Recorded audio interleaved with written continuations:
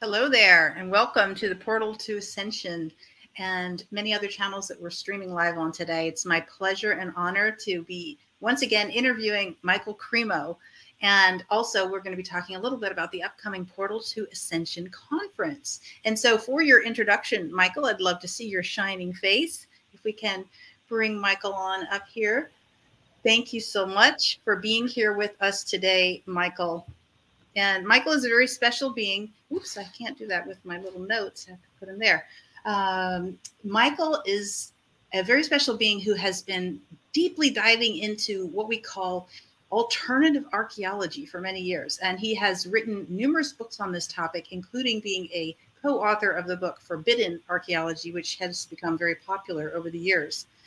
He's also known as a Vedic creationist, and we'll get into a little bit more about that as we go in our conversation here. He's also a freelance researcher and a longtime member of the Bhaktivedanta Institute, as well as the World Archaeological Congress. And so I've heard some really cool stories in his bio that we're going to talk about. And he's also going to share some very intriguing things about the large-scale cosmic picture, which should enlighten us, especially help us put things into perspective at this time on the planet, which has so much going on. And so he's also a proponent of the hidden history of the human race, which is also very intriguing. And of course, is one of the many topics that Portal to Ascension loves to help us explore.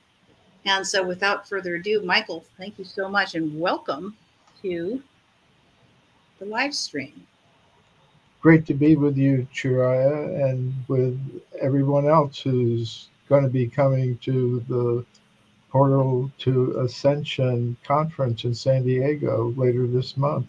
That's right. In April, we're at the dawning of April here, and April 21st to 23rd. This year, we're going to be in San Diego, and the conference is going to be at the Marina Village Center there, if you're familiar with the town. And Michael, among many others, I think there's somewhere between 20 and 30 amazing speakers who will be there. Of course, Neil Gar and Joan of Angels and all of the Portal to Ascension favorites will be there live and in person. And so briefly tell us, Michael, what your topic. You don't need to give away too much on the topic you're going to share about in person, but what are you going to be speaking about there? Well, it's going to be about a cultural heritage project that I'm involved in India. It's called the Temple of the Vedic Planetarium. Wow. And it's meant to present to people using the latest communications technologies the concepts that underlie the Vedic picture of the origin and purpose of the universe. It's basically it's a kind of virtual reality system for souls that have not yet gone through the process of ascension to the higher levels of reality. You could say that this project is in itself a kind of portal to ascension, in the sense that it's meant to elevate the consciousness of people in these very difficult times. Wow, that sounds very, very intriguing. So not to give away too much about that, we'll let people go find out about that live at the conference, or you can buy virtual tickets as well. So we hope to see you there, and we will of course see Michael there. And in the meantime, something caught my eye when I was looking back at your bio again today, and it was your name, your spiritual name, Druta Karmadasa. Yes. Did it correctly? Yeah, that's a Sanskrit name. It was given to me at the time of initiation by my spiritual master, His Divine Grace A.C. Bhaktivedanta Swami Prabhupada, whose teachings I encountered in the 1970s, the early 1970s. Mm-hmm. Was there a little feedback problem just then? Nope. Okay. Not All right.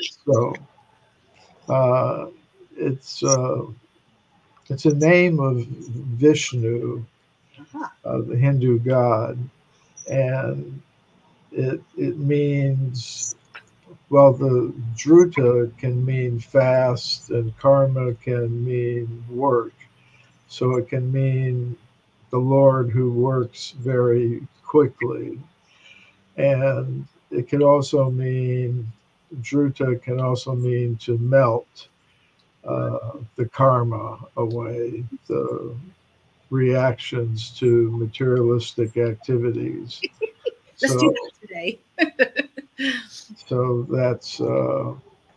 that's where that name came from. It's when one is initiated by a spiritual master, it's considered like a second birth.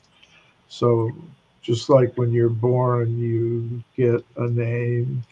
When you're born spiritually by the process of connecting yourself with a disciplic line that is dedicated to spirituality, then you also take a second or spiritual birth and receive a name at that time. That's beautiful. And so many people will know of Prabhupada, I'm sure, who are listening. Some people may not be aware. And that's quite cool that you were actually his direct disciple and knew him personally, is what it sounds like. Yeah. Um, Mostly I know him through his teachings. Uh-huh. Personally, I did have some encounters with him, but he always used to say that the spiritual master is present in two forms: Vapu, the physical form, and Vani, his teachings and writings. And he said the Vapu is temporary. It'll be gone at some point in time. And he did leave his body in 1977, shortly after I was initiated. But his presence is still very much with me through his teachings, especially his books that he wrote. So I think that's a message for all of us, that we can be in touch with spiritual personalities and with spiritual realities through sound vibration. Because what is a book? It is speech that has been recorded in print form. Mm-hmm. And basically, everything in the universe and the universe itself come from sound vibration ultimately. Mm-hmm. That's right. In the beginning was the Word, and the Word was with God, and the Word was God. And that teaching that we know of in the Western scriptures is also found originally, previous to that, in the Vedic scriptures. Yes. Yeah, according to the Vedic cosmology, everything begins with sound, and sound is transmitted by the ethereal element. So sometimes we hear about, the five elements: earth, water, fire, air, ether.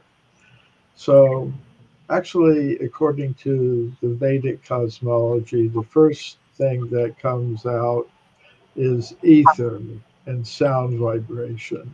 Mm-hmm. And then from ether and sound come the come the next element, air, and along with air, touch. Because how do we, we sense the air moving with our skin. It's, Mm-hmm. it's a phenomenon of touch. And then from that comes fire. And associated with fire is vision or sight.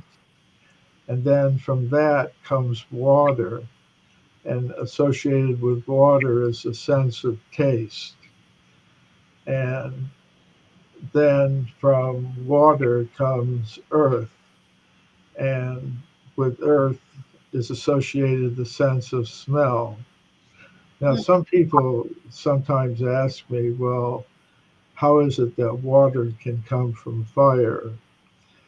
But we have to understand that these elements, these five elements that are there in Vedic cosmology, the ancient Greeks also had the five elements.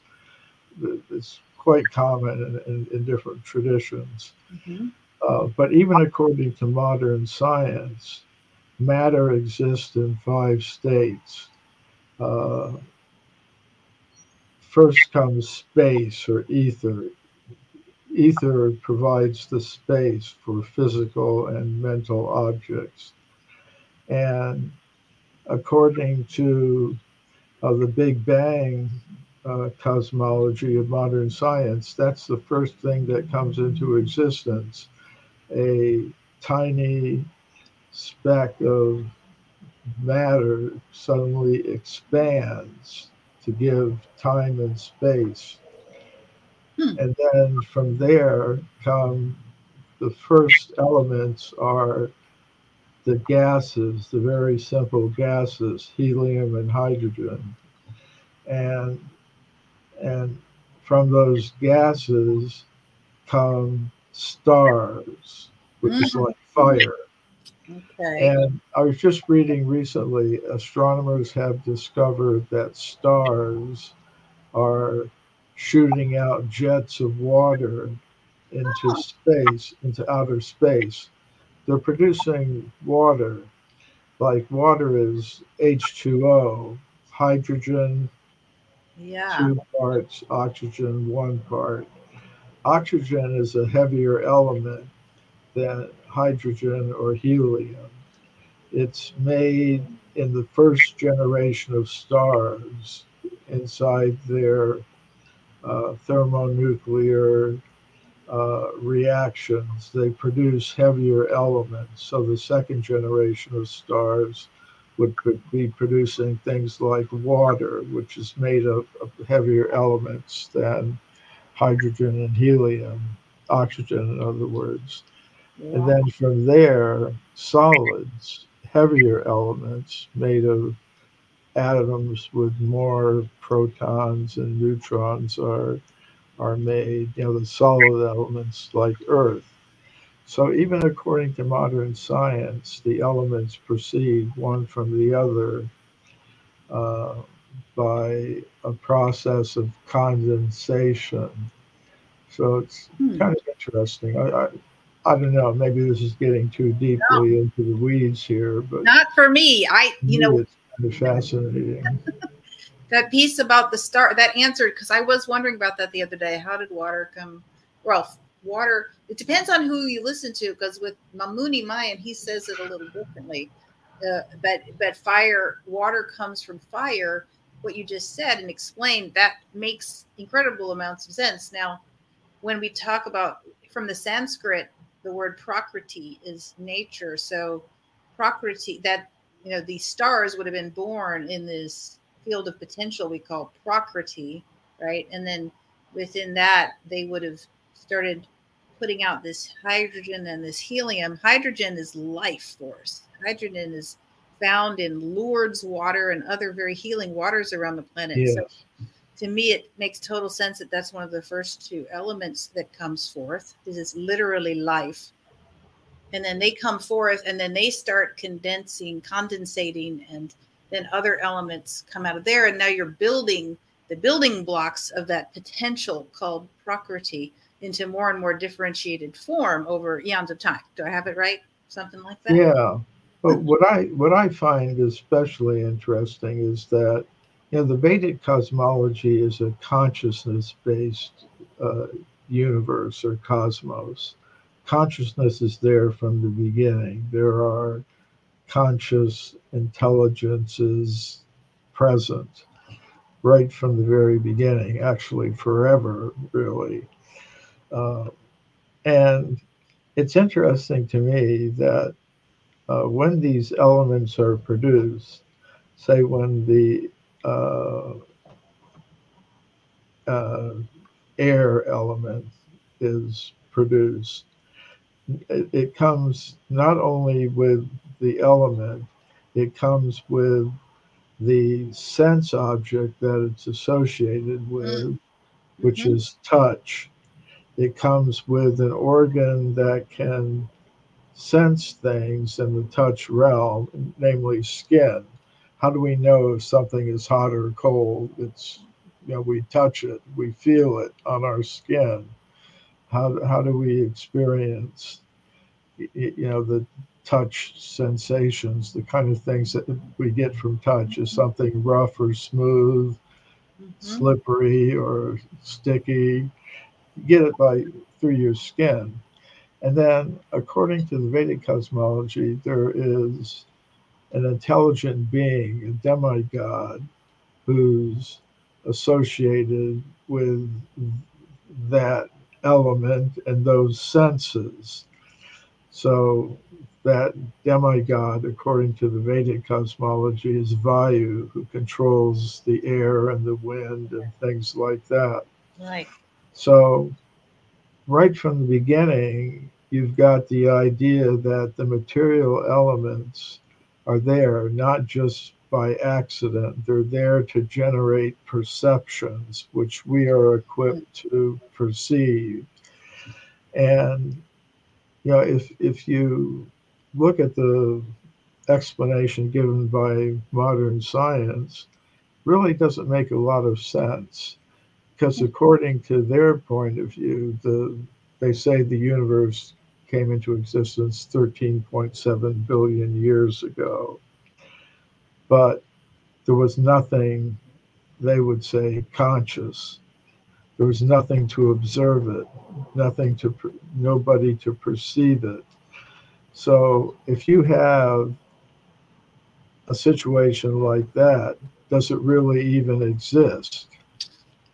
Does If which does what exist? The element itself? if you've got, yeah, how do you know it exists if there's no conscious person to experience it? Right. They would say until the very end. They say life on this planet, Mhm. which many think is the only place life exists, Right. uh, began a billion years ago. The most simple forms of life. Billions, I hear. Billions, some say. Not even Well, 1 billion. maybe 2 billion at the most. They're the first simple microorganism, one-celled Mm, creature, mm, mhm. which I believe would be conscious, but they wouldn't think so. They would think Right. that conscious, intelligent beings come into existence fairly late in the process, maybe 100 or 200 million years ago. And as far as humans, like us, 300,000 years ago maximum. So it's kind of interesting to me that whoever programmed matter programmed it in such a way that it would generate sight, sound, smell, touch.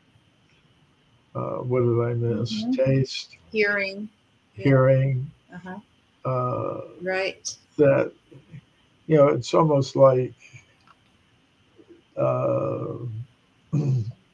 somehow or other the plan for a whole multimedia experience was programmed right into the beginning or something. Yes, Yeah, like that consciousness itself had intent when bringing the whole construct, including all the building blocks called the elements, into form. It totally makes sense, and it's a wonderful thought form to ponder.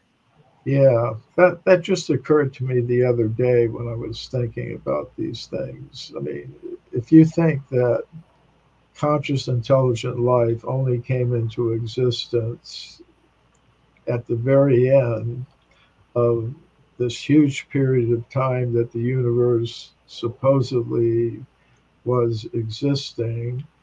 But how would anybody know it was existing if there was no consciousness involved in it? I think there was consciousness involved right from the beginning. Uh huh. Reminds And me of the saying of if a tree falls in the forest and nobody hears it, did it really fall? I think not, basically.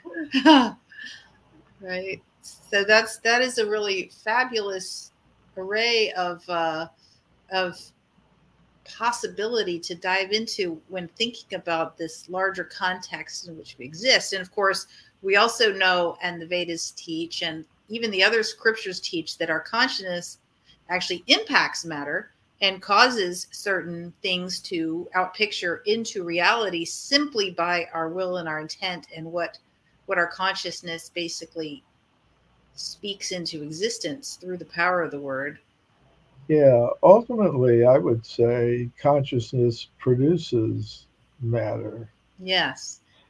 There's a teaching in the Vedic text, the Upanishads, says Sarvam Kal Vidam Brahma. That means everything is spirit. It's Mm-hmm. just when you see something, that is actually spiritual, you mistake it or try to analyze it apart from its source, then that's matter, what we Right. call matter. It's just not understood for what it actually is, an emanation from a supreme conscious source. Mm-hmm. And so that's crystallized sound. Matter is the sound that the intent and will of the consciousness spoken out and crystallized into what we call matter, or the matter of Right. creation. That's a good. I never thought of that before. Matter, mother. Yeah. That does, because in the Vedic text, matter is considered to be the personified by uh, goddess Kali or Durga, sometimes called the consort of Shiva. Mm-hmm. And Uh, Parvati, who becomes Kali underneath that. yeah, Mm-hmm. And so that Parvati and Prakriti are one and the same in some of the teachings as I've understood it. Yes. right. So it's kind of interesting among archaeologists. You mentioned I speak at archaeology conferences. Mm-hmm. They're pretty materialistic, but they want to say now that matter has agency, and I believe it does, considering that the material energy actually is identical with a person, and Kali or Durga, and she is an active agent. She does stuff. Yeah. The mother, divine mother. Yes. That in itself is a fascinating topic. And there's many stories of interactions between Shiva and Parvati, or Shiva and Kali, and you can understand them on a very light level, almost like a child watching a cartoon, a story, hearing a folk tale. And then they have layers and levels of meaning, including all the way to this cosmic reality and the energy of like nuclear reactivity and power, and how physics and metaphysics actually work.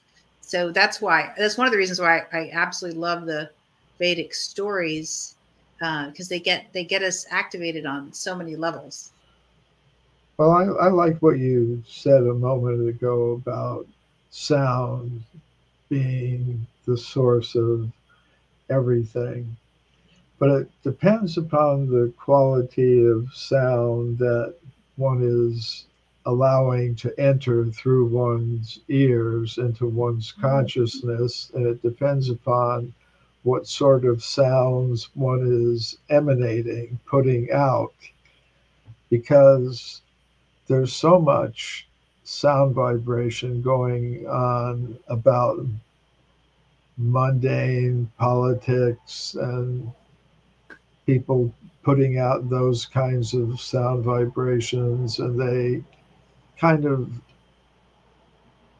if one is just influenced by that, one gets just totally absorbed in what's produced by that sort of sound vibration. Whereas if one is giving attention to other types of sound, transcendental sound, uh, that's what, for example, mantras are. And mantras are found not just in the Vedic tradition, they're also found in other traditions. They may not be called mantras, but I was riding in an Uber the other day, and the lady who was driving, she was tuned into a Spanish language Catholic radio broadcast, and the priest or whoever was leading the ceremony was just repeating again and again, I think in Latin, uh, what in effect was a mantra. Mm-hmm. You know, I could hear what he was saying. He was repeating it again and again and again and again, which is what you do with a mantra. You repeat it, you focus your mind on it, and it helps clear away the residue of other types of sound vibration that we Mm-hmm. may be exposed to. Mm-hmm. Yeah, clears the way. Now, everything you're saying there is truly the topic at the core of my passion in this existence, because what you're talking about is how we have a responsibility not only for what we say and speak into existence, but also for what we are allowing ourselves to hear. Now, that is huge for people. I feel like that's huge for us to consider. What music are you listening to? What news are you listening to? What gossip are you listening to? Are you listening? Are you giving an ear to things that are nourishing and uplifting and inspiring? Are you giving an ear to the ancient scriptures? Are you giving an ear to wise spiritual folk and your own inner wisdom? Or are you giving an ear to, or are you giving the other ear? Are you giving the ear to the stuff that would lead to not so awesome karma? So, in other words, what that's saying is through what we're listening to and what we're speaking, we're actually manifesting our own experience of this reality. And that's why I was thinking about this earlier. So, I believe both in the Vedas, you can correct me if I'm wrong here, but also in the Western teachings, it says, fear the Lord. And so, Lord means law, and the law is what we're speaking about, that which goes out comes back. So instead of thinking there's this ominous being to be afraid of, it's like, oh, be aware that what you are speaking is going to come back. What you're speaking into existence by listening, speaking, and acting creates compounded momentum, and karma is going to come back. So be aware. So instead of fear, it's like, pay attention, because you have a role in this experience of creation here. Yeah, I mean, yeah, there are different concepts of the supreme being. And what I found interesting in the Vedic tradition that I follow, which is the Bhakti tradition, there's a recognition that on that God can be revealed in many ways. One is as just the all-pervading energy that pervades everything. That's one thing. And then there's the presence of the Supreme Being in the heart of each living entity, whether it's human or animal or plant, fish, insect, whatever. Uh, there's the presence of the Supreme Being there along with the soul.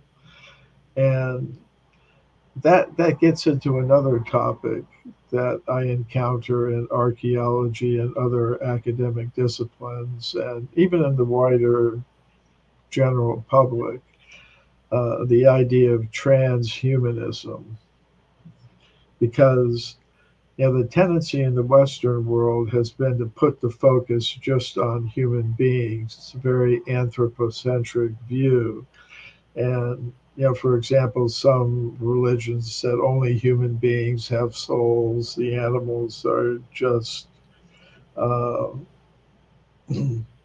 machines made of meat, and you can kill them, no problem. They don't have a soul. So I'm kind of in favor of expanding our attribution of personhood and consciousness beyond the human level, and understanding that every living thing, what even the smallest insect, Mhm.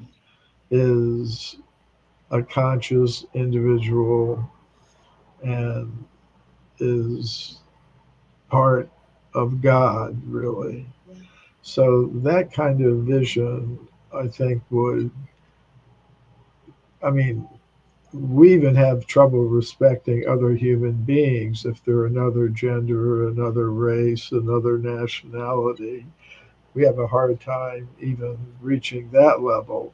But say we do reach the level where we understand that each human being is worthy of our respect.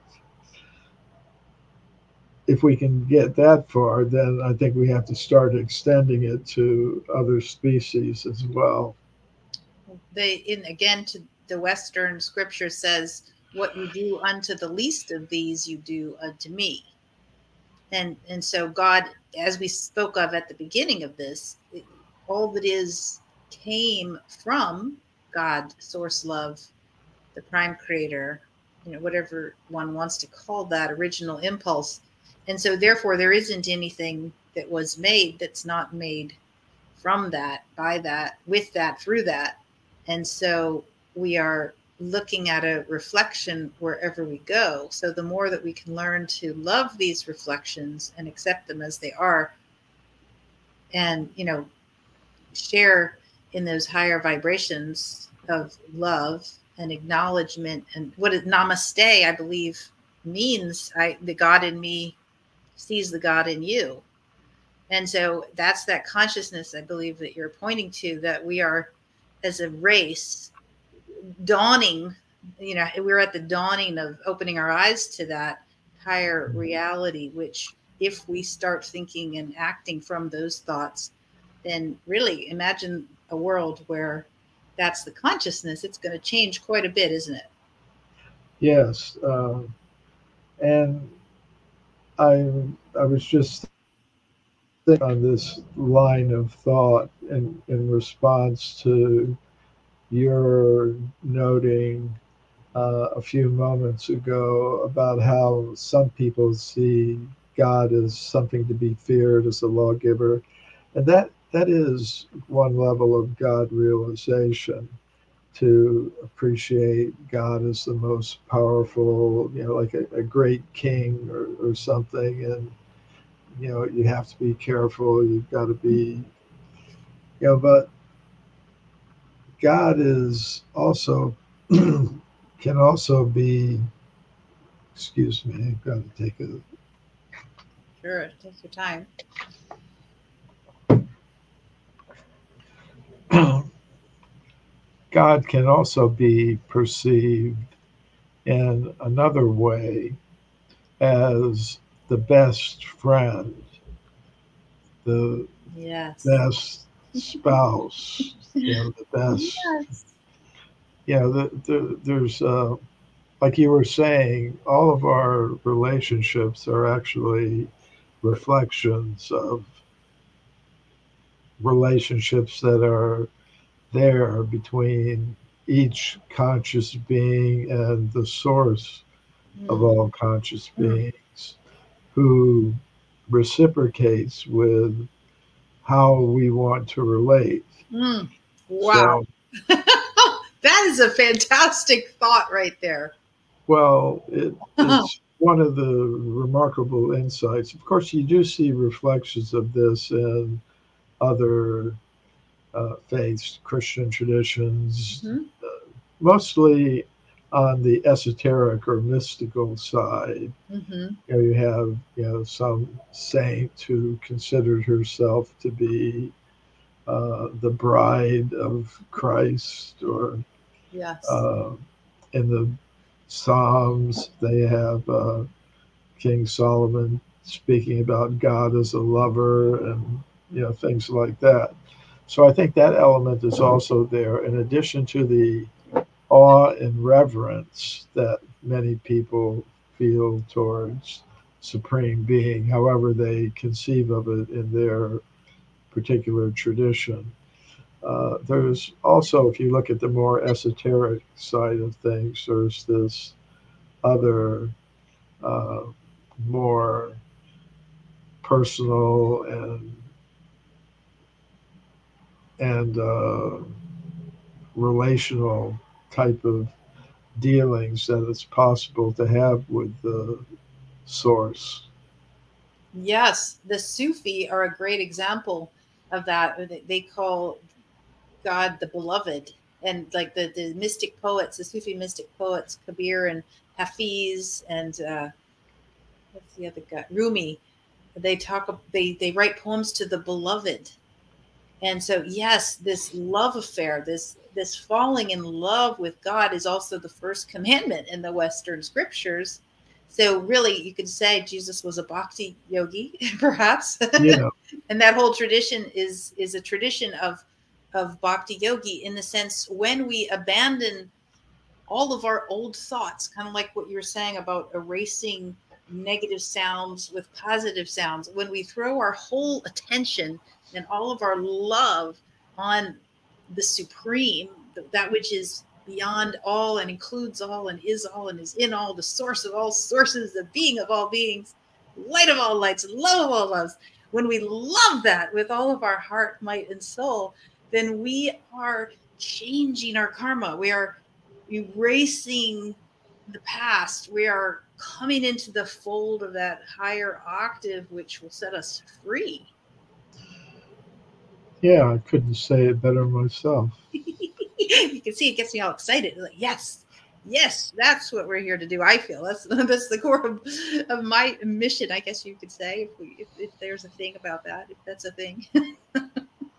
The mission to restore love, to help us all remember love as the core essence of our being, and to see that and witness that in each other's eyes, so that we can together remember that and let go of the charade that we've been playing, pretending to be separate beings and getting into all this drama, which, some say we did it on purpose, or we knew that was going to happen before we dove into the construct. We got ourselves all tangled up in a mess, and now we're Yeah. like, wait a second, maybe that's not so fun after all. Maybe love is actually what I want. We find that in each other. Well, I hope these things all come out in San Diego the end of April. That's what I'm looking forward to having people there who are into these things, are excited about them, and Yes, let's absolutely. just bring it to another level. For sure. Absolutely. Absolutely. What a treat and what a delight. Well, Michael, do you want to keep talking a little, or how are you feeling? Well, I'm. I think we've just gotten started. Yes, for sure. These are, I've always been so enamored with Mother India. I remember being a small child. I must have been, I don't know, very wee, like 2 or 3 or maybe. And my grandparents in New York were internationally inclined and had lots of friends from all over the world.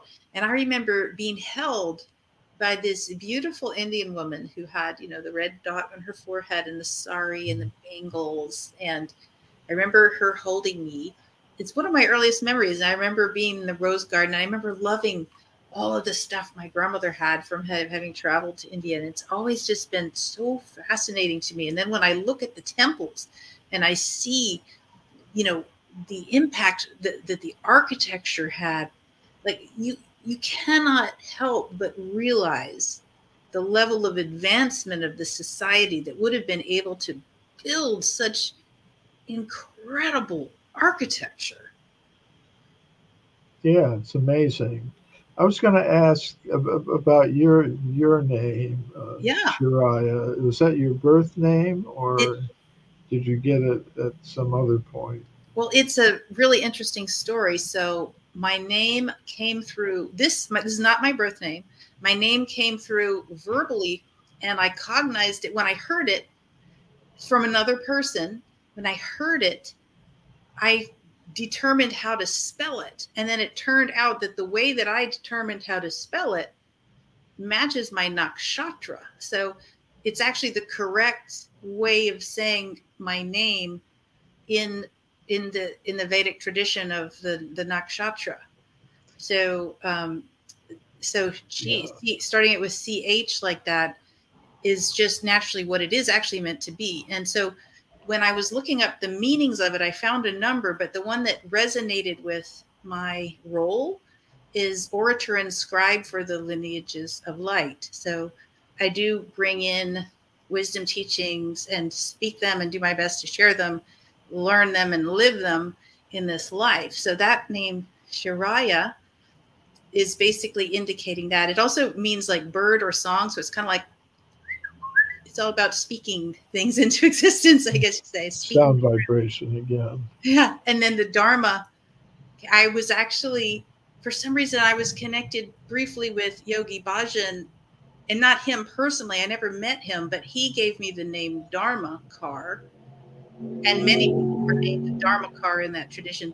So when I went to redo my name and felt a calling to literally change it, I adopted the Dharma part, because obviously if we want to speak and remember constantly what we're learning and what we're integrating and remembering, Dharma being the path of righteousness. So I felt it was a good mantra to have in my name.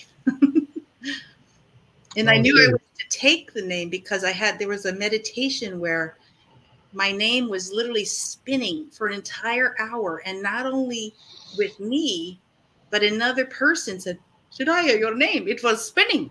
It was spinning. And that's the same thing that happened to me. And so after that happened, I was like, I guess it's time for me to take that name.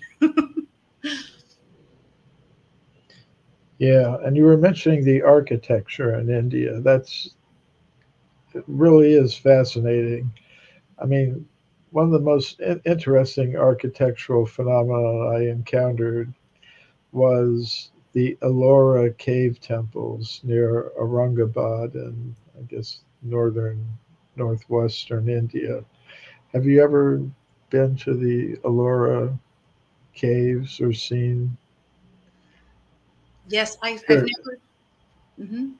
Like there's like basically what there is there's like a mountain, kind of like a low mountain with a long top, made of solid granite. It's just solid stone. And what they've done is somebody went to the top and started carving a temple, a multi-level temple, Yes. and it's called the Kailash Temple. It's a temple dedicated to Lord Shiva, but it's just this huge structure, a couple 100 feet high, starting from the top and then coming down. And there are elaborate rooms, columns, windows, everything, all carved out of one solid block of stone. I mean, there's something similar in Petra, in the country of Jordan. That's right. But that is just facades. It's facades of buildings carved into the stone. These are actual whole three-dimensional buildings carved right out of the solid rock. And I just wonder, how do people do something like that? Great. Well, now I have two takes on that, actually, which are completely opposite but both fascinating. Shall I? Yeah, go ahead. So some say it's almost like 3D printing done by advanced beings with that they create the holographic imagery in some kind of computer device and then project it onto the stone to 3D print it into existence. So Yeah. and then on the other hand, I had a beautiful being named Dr. Jessie Mercé, who's a Vastu teacher, said she taught us that the stone carver tradition is ancient and incredibly advanced. Like that there are literally people who can sit there and do that level of refined carving hand to hand. So interestingly enough, it's like, which one is it? Is it the 3D carving or is it or did people do it? You know, it's like, we don't know. And yes, so here's some pictures of the Elora caves. I'm not sure if we could pull up one of those images amongst them just to get a little bigger picture. But we can see many of them there, and people can look it up as well. The Lork is absolutely fascinating. It just things that make you go, you know, things that make you go, oh, Yeah. Like, world. We can't even begin to do something like that today. It's so far beyond the capacity. And there's videos on YouTube about current day stone carver technologists saying we can't do this, you know, with many of the stone structures that you've probably studied around the world. They're like, we got,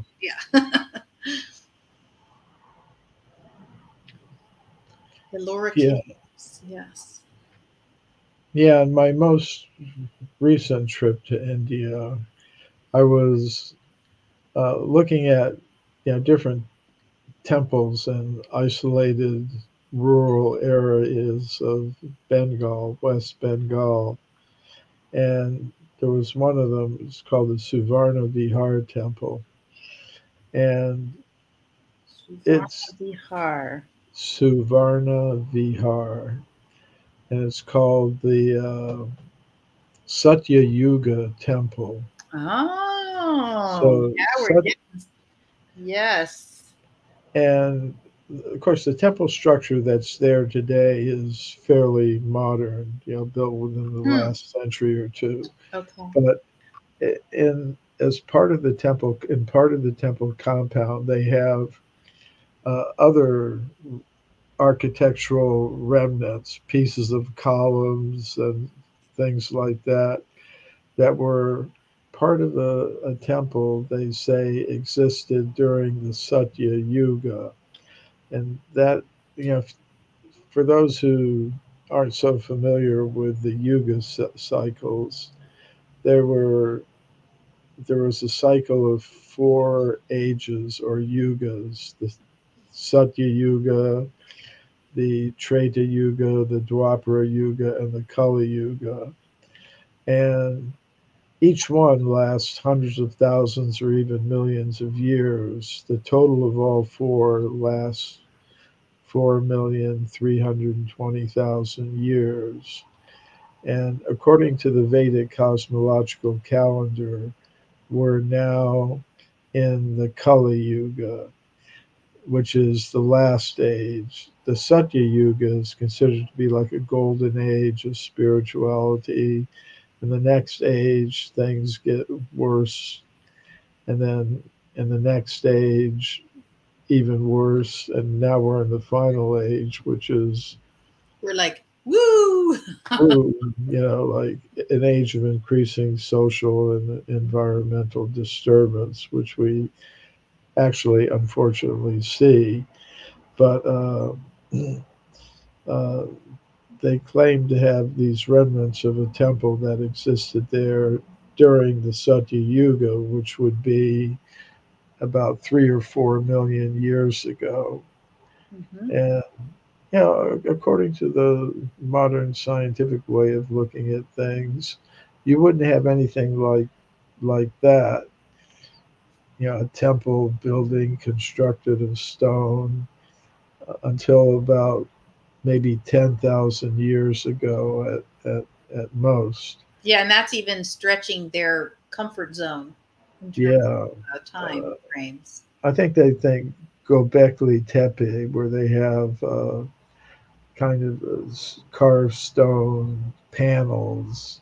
Hmm. Goes back about 13,000 years. And, so that, like you say, that is stretching it, but I'm kind of giving them the benefit of the doubt. Hmm. So to have something like that from millions of years ago is really amazing. And I've kind of made a career of finding things like that. Yeah, it's interesting because I was literally just searching for remnants of Satya Yuga.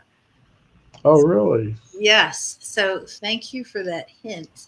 And what I thought of is interesting. You might find this thought form interesting as well.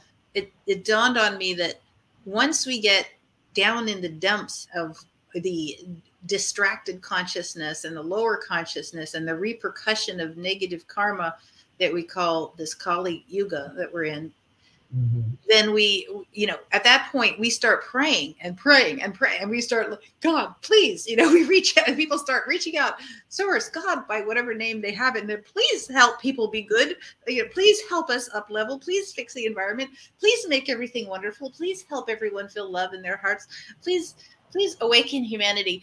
So we, at the end of the age, we manifest the Satya Yuga all over again, because we're just so tired of the negativity. Could we get back to this old age that wants to be the new age and the golden age? Yeah. So I Well, felt that was interesting. that does happen. Yeah, like there are predictions given in the Puranas, the historical writings of ancient India, of what the Kali Yuga will be like as it goes on. We're just in the very beginning of it now. It started about 5,000 years ago.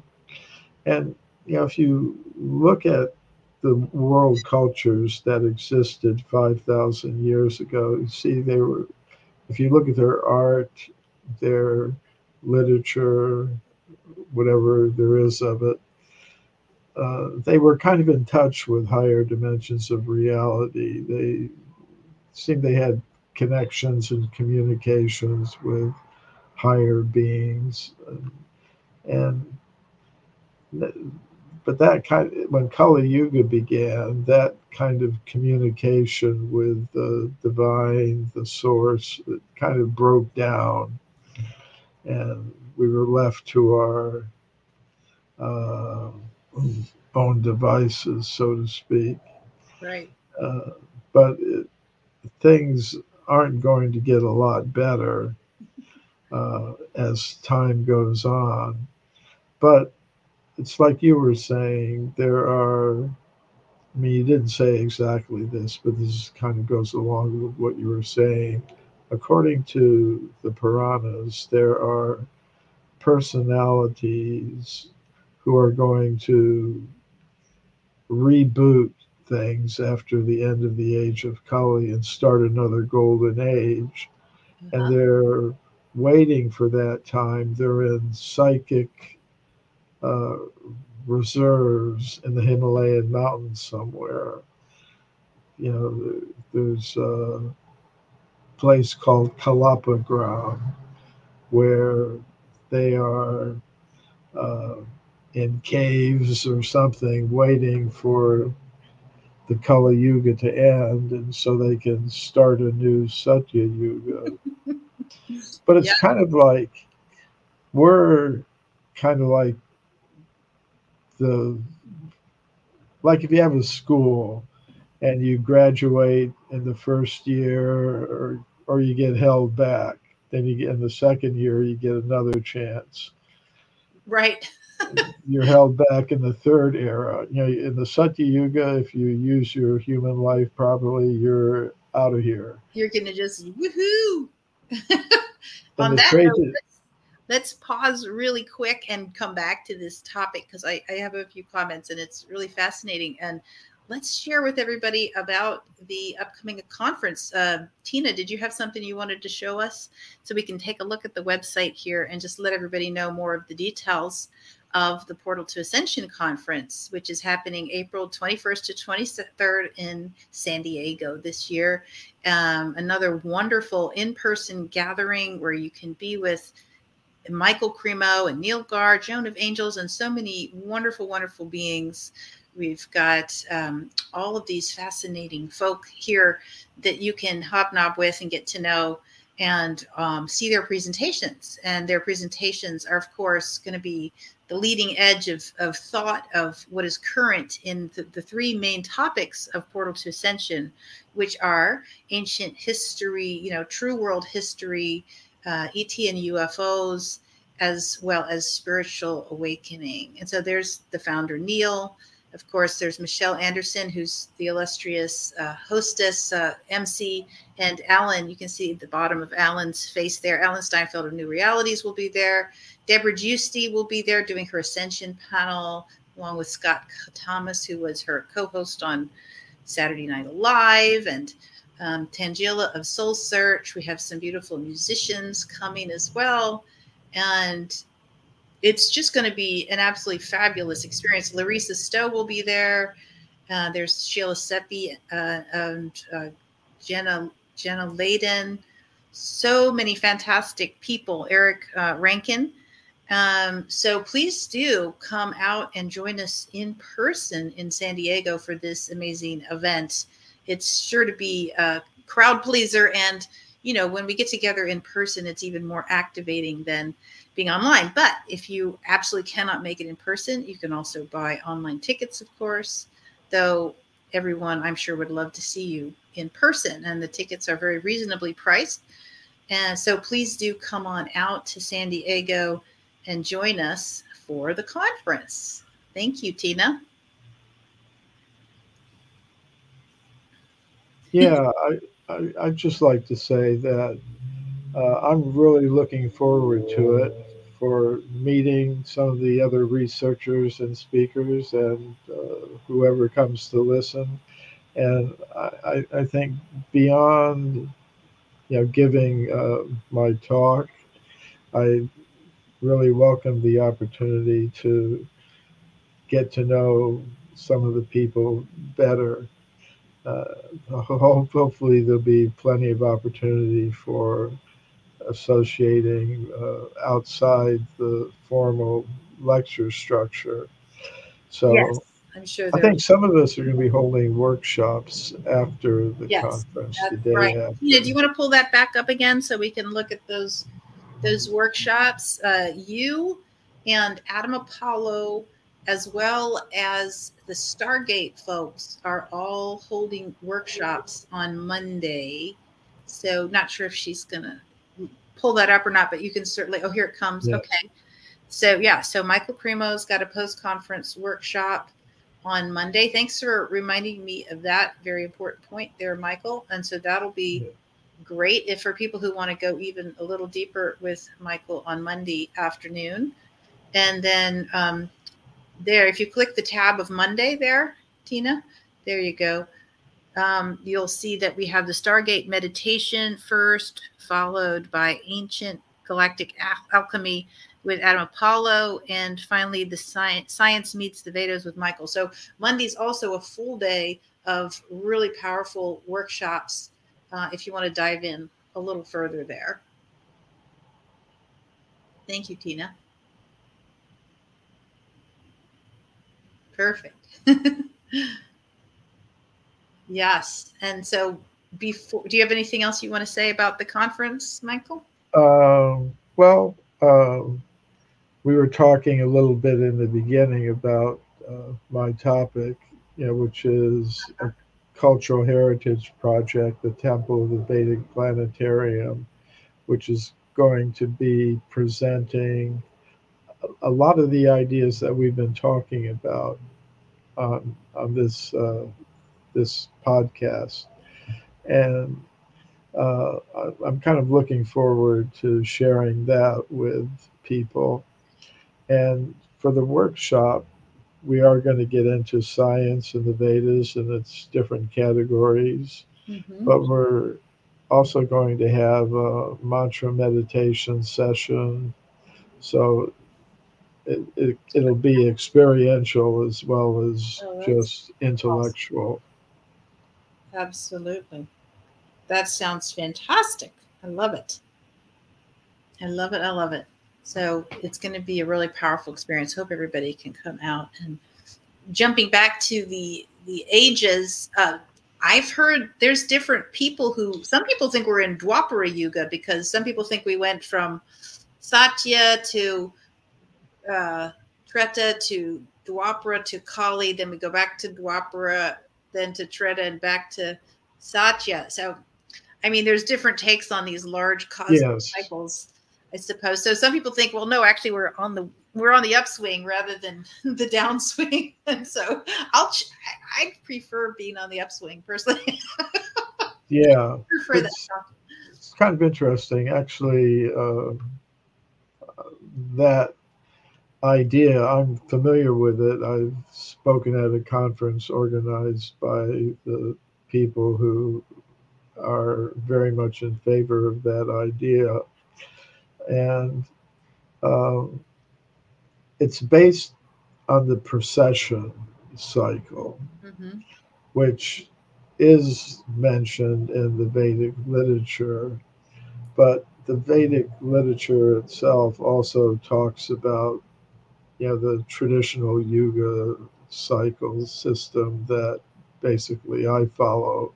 But I don't think they're necessarily contradictory. Mm-hmm. That there can be a cycle based on precession, you know, but I wish it could be called by a different name, like processional yuga system, I see. Yeah. something. But it's interesting. But even sticking to the traditional view, you could say, of the long yugas and the repeating cycle of yugas, not going through and back and forth. Mm-hmm. Even within the the traditional yuga calculations, which say that we're 5,000 years into a Kali Yuga that's going to last for 427,000 more years. Even according to that point of view, there's a 10,000 year period at the beginning of the Kali Yuga. This period began about 500 years ago, and it's got 9,500 more years to go. During that interval, there is an upswing, there is an opportunity to transcend the effects of Kali Yuga and make a lot of spiritual advancement. So it is on the upswing. Okay, good. So it's sort of like wheels within wheels and cycles within cycles. Yeah, Yeah. that's Yeah. The big that's a good way meta to look at it. cycles, and then you have the within the meta cycles that have cycles within them. Then there's smaller cycles within those, and because it's very vast, this whole concept of yugas is cosmically vast, and then granularly wherever we find ourselves in time and space, on the intersection of time and space here, we we can we can individually do the work of ascending in any given moment if we've got the right teachers, the right consciousness, the right karma, the right setting. Yeah, yeah. Just because it's raining, you don't have to get wet. Right, exactly. Depends Put how up your put motivated up one your is. put up your umbrella. Yeah, yeah. Of course, some people like Fred Astaire. They like dancing in the rain. Yeah, exactly. Just dancing in there. Well, and that's that transcendent quality. That's that love beyond That's all understanding. I guess you could say, that's the right? ultimate. In any situation, you're ecstatic. Absolutely. Well, that is a beautiful note to close our time here together. I wish we could talk for another couple of hours. I think we I'm getting this tune that it may be time to wrap up here for today for us. But Michael, as always, I'd love to chat again sometime. Oh, we certainly will. Yes. And so Michael Cremo, you can find him at mcremo.com and look into about 6 books that he's got out, including Forbidden Archaeology. Fascinating man, fascinating topic, spiritual person dedicated to not only discovering things for the benefit of the world, but also the inner quest and the inner practices of the deep spiritual path. And so it's always an honor and a pleasure, Michael. Thank you. Thank you, Chariah. Absolutely. And to all the PTA crew. Absolutely. Our pleasure indeed. And so my name again is Chariah Dharma. Happy to be your host today on behalf of Neil Gar and all of the team at Portal to Ascension, who do hope to meet you in San Diego. And one way or another, please check out the website at ascensionconference.com. Come on out in person or get a virtual ticket and enjoy the show. So we will see you again on Portal to Ascension very, very soon. Much love. Bye-bye. This is game time, everybody. The time for us to come together in unity and realize that we are all reflections of each other. We're all interconnected. You have worth that goes beyond what you do as a human on this planet. On Portal to Ascension, I've dealt with thousands of topics, thousands of speakers. It's called Portal to Ascension because it's like it's an umbrella for all types of information that we really want to delve into.